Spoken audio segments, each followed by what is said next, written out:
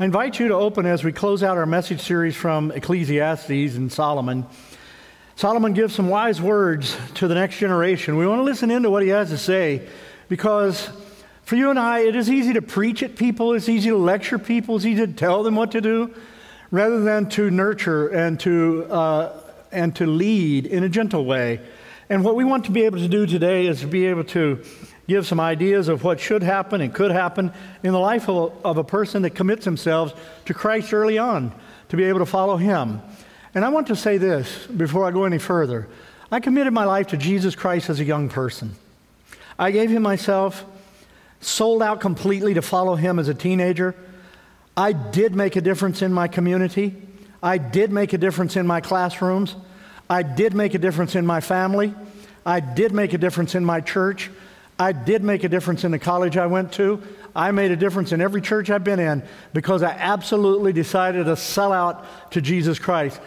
No reserve, no regret, no retreat. And I don't regret that one bit. I have given myself completely to him, and I am excited to be part of his team. And I want to tell you what, I recommend this kind of life to anybody because I don't lay awake at night thinking about all the things that I've done goofy and all the places I've been and all the stupid stuff, because I think about what God has chosen to do to bless me and how he's worked through me. And it's exciting to be on his team. And I recommend it to you if you're a young person here, and I recommend it to you at any age you are. But today, by way of introduction, I was meeting with several of our leaders of the student ministries at our church and across our campuses, and I thank God for them. They are wonderful people. Can we hear it for them today? They are wonderful people. Pastor Peter Torres said this. He said, I'm afraid that many parents will forget that they are the biggest influence on their children. The biggest influence is them. It is you. You are the biggest influence on your children. You know what I found? It's easy to have a child. It takes a few minutes, and then it takes 9 months, and then you have this child. But it takes intentionality to raise that child. It takes a lot of commitment and a lot of energy, and it takes a lot of stick-to-itiveness to be able to raise that child in the way they should go. It's not just going to happen by accident, and it's not going to happen if they just get 1 hour of church a week. Nope. It's going to happen whenever we influence them at home, when we influence them when we're driving down the road, when we're hauling them to school, when we're working out homework, whenever we're getting ready to go to bed, when we're sitting at the dinner table. It's going to take intentionality wherever we are. And he said this, if kids see their parents working nonstop and filling every minute of their schedule, that's what the kids are going to do. And if parents just drop off their kids at church and are not applying any biblical truths into their own lives to influence a kid, their kid will grow up thinking that church is not important. One thing I've noticed a lot recently, he goes on to say, is how fast kids are pushed to grow up. The kids are learning about sex and sexuality at a very early age. Adult things continue to get younger and younger. A lot of it's due to the media and to the culture. And kids' movies are now talk about finding who you are, he said, and portraying kids in situations that I remember waiting until I was a teen and feeling those questions and those kinds of pressures. And I think he's right. Today we want to listen into Solomon as he gives us 3 instructions about youth that can really apply to every generation and show us how to live our life to the fullest to make the difference for Jesus Christ. And what he says, first of all, is he gives special instructions for young people. Look in chapter 11, verses 9 and 10. I hope you have your Bible or log on and look at it and see what it's saying to us. First thing he said, and Pastor Melanie read a little bit ago, he says, rejoice in your youthfulness. This is a couple days ago. Pam and I were driving our grandchildren, Lily 4, Josiah 2, and we were driving along, and they're in the car seats behind us. And as we move along the road, Lily is leaning over to Josiah in his seat, and she's saying, when we get home, I'll give you a hug. It's okay. When we get home, I'll give you a hug. She repeated that. And I said, Lily, is something wrong? Is something wrong? And she said, no, Josiah just wishes he was 3 years old now. Isn't it something when we're 15, we wish we were 16. When we're 16, we wish we were 18. When we're 18, we wish we were 21. And when we're 30, we wish we were 21. It's kind of crazy how it works. Levi Torres says, I wish I was an adult so I can do what I want. He's 4 years old. We want to be able to do things and rush our lives along. He says here, rejoice in your youthfulness. Notice what he says in verse 9. Don't wish away your youth. Don't let it go away just speedily. He says, embrace it. Get the most out of it.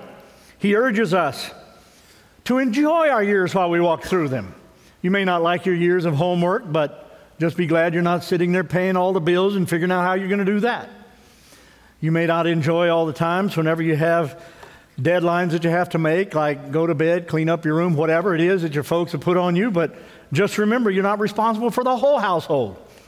And these are days that you can enjoy. David Jeremiah said youth has a lot of advantages. Less responsibility, lots of energy, many good friends, boatloads of opportunities are lying ahead of you. Somebody has said this. I don't know who it was, but somebody said this. We get old too soon and smart too late. I think that's true. Can I get a witness somewhere in the house? When you're cool enough to drive the cool car, you can't afford it. And when you can afford it, you're not cool enough anymore. I know that. So make the most of the youthful years. And I know we'll have a lot more young people in our next service, and many of them down the hall. But I want to speak to you, to remind you, and some here are young.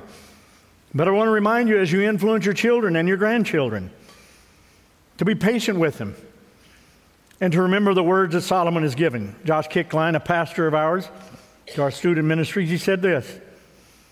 As parents, we get such busy schedules for our kids that they often forget to be kids.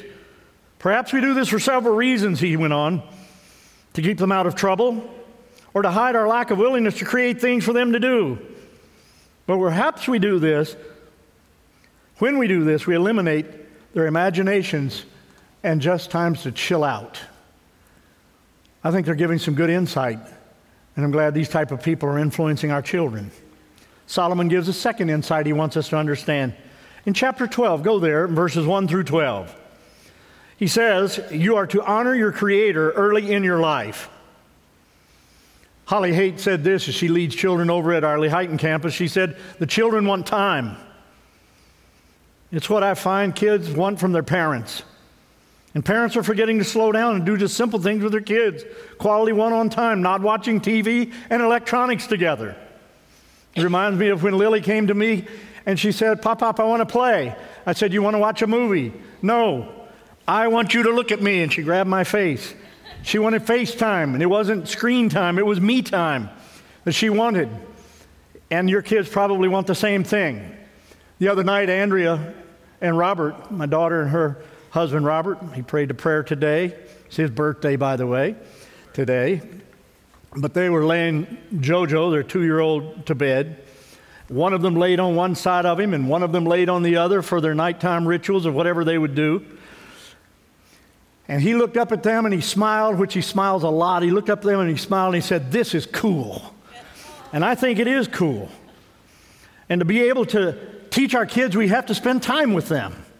And to be able to influence them, I think we need to be able to interact with them and to spend some God time with them. Just talking about some God things to them. Singing the songs of the faith to them. Picking up some books out in the lobby that Pastor Justin mentioned a bit ago and get them for them and give them to them. And they color outside the line, so what? They put stickers someplace they shouldn't, so what? It's okay. Don't sweat the small stuff.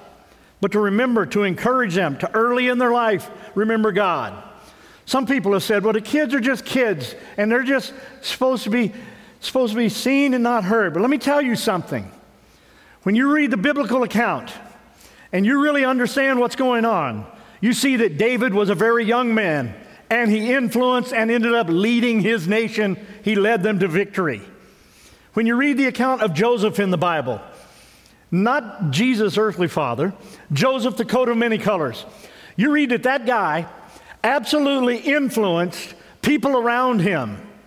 He was immature and offended his brothers. And sometimes we will offend people, won't we?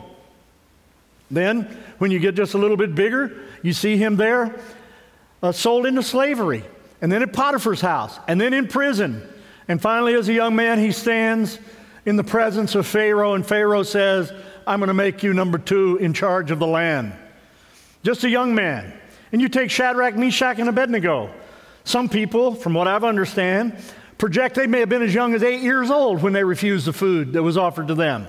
They had already been taught the things of the faith, and they would not reject what God had given to them or had instructed them to do. Naaman, big, pompous military man, a leader. He has a leprosy problem, goes to the prophet of God. The prophet says, dip 7 times in the river. And he says, I don't want to dip in the river. There's a little servant girl who is a slave girl. We don't know much about her. But she respected God, and she respected the homeland. And she said to him, well, you know, really, it could help. Why don't you give it a try? And there he is, giving it a try. And when he went down the 6th time, he was still with leprosy. But when he went down 7, he came back up, and he was clean, his skin as pure as a baby. It was a little girl. And what about the little boy? The little boy who brought his lunch. I don't know whether he was excited about sharing his lunch or not, but he shared his 2 loaves and fish, and he became the most celebrated little guy in the Bible for being able to share his food. It was meal on wheels early on in the Scriptures. And then Solomon in verses 6 through 8 describes what's going to happen to your body. If you're a young person and you're listening to me today, you might want to listen to this. He gives a lot of metaphors and imagery. Look at verse 3. You're keepers of the house. He's talking about your arms and your hands. They start to tremble as you get older.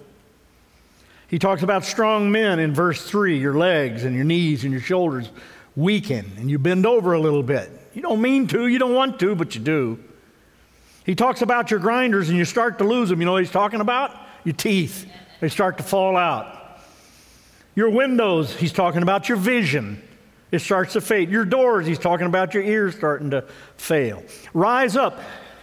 You wake up with the birds and wish you could sleep longer. Music, it starts to fade. You get afraid of heights, and you're afraid of walking down the street and falling in your old age.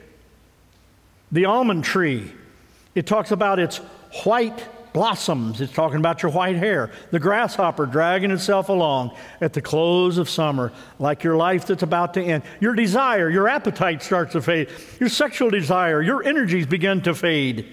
Your long home, it talks about your eternal home in verse 5. He says all of this is going to happen to you as you get older, and it will.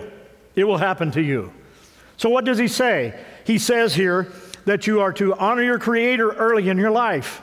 Verses 3 through 8, he invites us to give our young self to our Creator. Let me say this in all respect.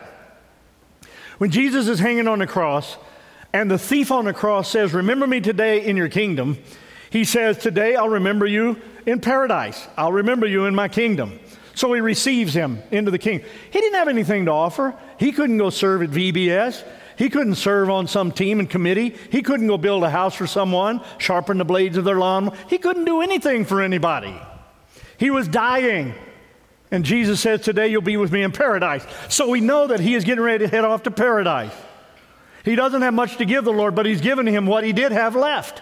So today, if you're older and you're sitting here, and if you're listening to me or watching today, and you're a little bit older and you say, well, good grief, Kev, I'm older now. Do I have anything to give God? Well, if the thief on the cross does, we all do.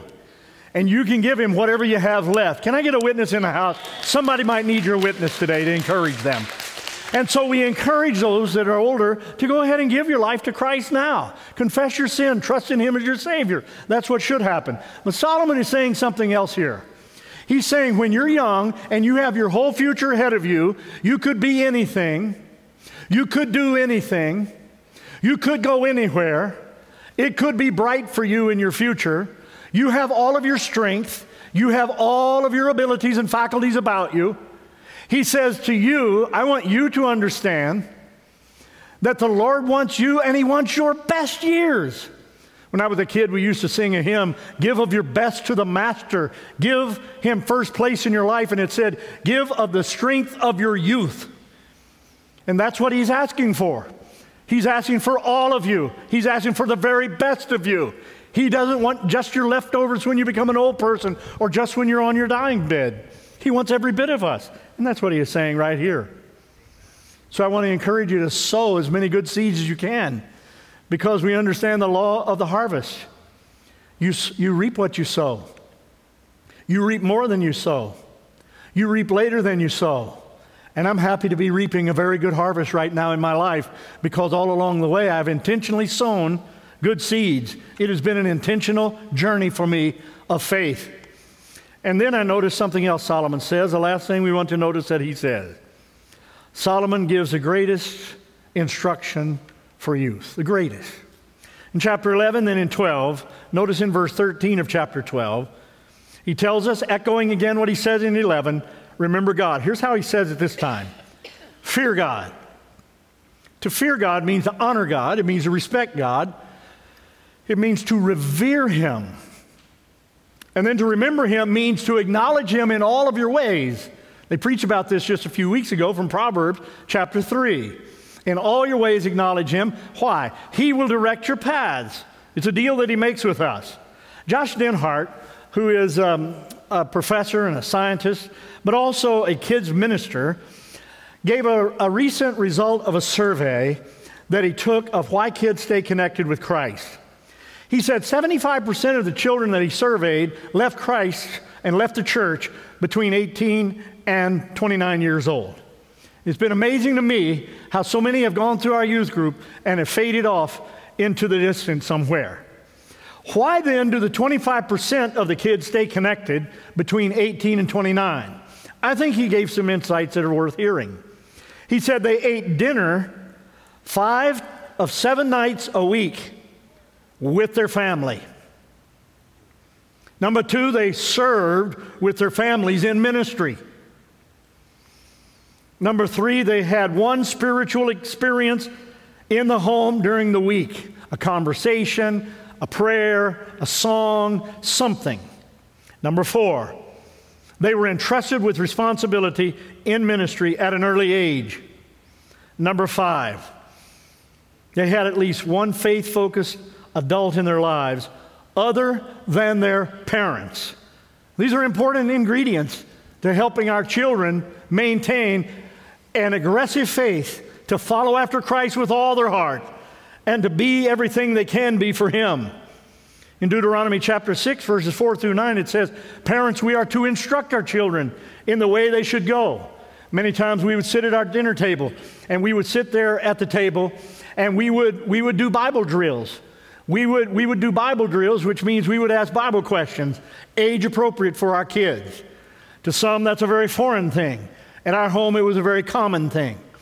And we would try to ask a question that would work for the kids that were 2 or 3, 4 or 5. And then when they were 7 or 8, 9 or 10, we'd try to ask some harder questions. And they would fire questions back at us. And then we would give them answers. And then it would lead to conversations that we would do. They wanted to do this. This wasn't me trying to drive it home and say, you're a preacher's kid, you got to know this stuff. Because I don't think that's the way to do it. That might be your way, but that's not my way. I don't like that. And so it was to bring them in and to endear them to the faith. And I still remember whenever we lived in Warrenton, Missouri, I had my daughter Andrea ride with me over to a neighboring town 20 minutes away. And I would talk to her about God, and I would talk to her about her life. And I would talk to her as she was a girl about 8, 9, 10 years old. And I would talk to her about why we're doing certain things that we're doing. And you know where she is this morning? She's over in Bethlehem preaching at a church this morning. And then I would take my son Andrew and put him in the car. And we'd go driving down the road. And he didn't want to talk about things like this. And so I realized I had to come a different way to him. And then pretty soon he became inquisitive to me. And he became, at his teenage years, very interested in the faith. And he wanted to know why I was doing things and how we were doing things and what was going on with that. And you know where he is today? He's leading a campus in the South as a campus pastor of a church. And then I would take the youngest one along. And boy, he educated me more than the other 2 put together for a while. And finally, he was like, along about college, it hit and it took. And people like Pastor Dan and Pastor Justin and Pastor Ron before them had poured into my kids, and I thank God for them, and Ken and Judy Davis and Tim Moore and Eric Ebbinghaus and some other great people in our lives, the Telforts in Missouri, Missionaries came back, they poured into them, and they were those extra people that poured in, and Pam and myself, and she would have those conversations at home like I was having out with them. And today he led our music up here. Caboose came around. Every child has their opportunity to make their own decision. They don't all follow the Lord, do they? But it's up to us to present the faith. And we have tried to do that, and that's what I'm encouraging you to do. Now, Solomon gives a sobering reminder to the young people here, as he gives the greatest of his instruction. He says, you have a great opportunity in your life, in chapter 11, verse 9. Be cheerful and enjoy your life while you are young. Do what you want and find pleasure in what you see. That, of course, is within the reins of what God would prefer. It's not just saying, hey, go be a nut. No, it isn't that. He goes ahead and qualifies it, the accountability. Look at it. Keep in mind that someday you will give an account to God for everything you do. So he says, have fun and play within the boundaries of it all. In other words, have fun, enjoy yourself, be creative, go do some stuff that you like to do, that you should do. When you're 15, you're not to be 40 and 50 years old. Your brain hasn't grown together in the middle anyway. You sometimes are going to be a dumb nut. It's going to happen. It's okay. We all were. But you don't want to do stuff that's so goofy, that is so off the wall, that you end up living to regret it. That's what he's saying. In verse 10, he continues on, and look what he says here. Youthful living under the sun is meaningless. What's he saying by that? If you live by just the world's standards, if you live by just the culture that is created in pop and in all of the other places that are available to us, just the peer pressure of your junior high group, if you just live within that, that's living under the sun, he says. Life will be meaningless because you've got to have the coolest lipstick, the best perfume, the right kind of shoes, the right kind of dress. You got to have the right kind of hairdo or hair don't. You got to have all of this going along for you whenever you're in this kind of age. And you get a little older and you realize that didn't matter. It's the meaningless stuff under the sun he's talking about. Doesn't mean you don't want to be cool, but it means that isn't the standard of excellence that you're shooting for. It's be cool and have fun and remember God. That's what he's saying. Look in chapter 12, verse 13 and 14. Everything that you have been taught, Solomon says, can be put in few words. Here they are. Respect and obey God. This is what life is all about. God will judge everything we do, even what is done in secret, whether good or bad. Enjoy your life to the fullest, is what he is saying here. Pastor Josh Kickline said this. Students are often pushed to put their energy into a singular focus, whether that's sports or music. Why do we place such high importance on things that don't make an eternal impact? I wonder the same thing. One writer said this, and I close. If I were a young person, I would look at my life like a premium bowl of chocolate ice cream. How many of you like chocolate ice cream? I don't. I like vanilla with chocolate drizzle and a little caramel on it. See, something like that to get in your mouth. But anyway, he liked chocolate ice cream.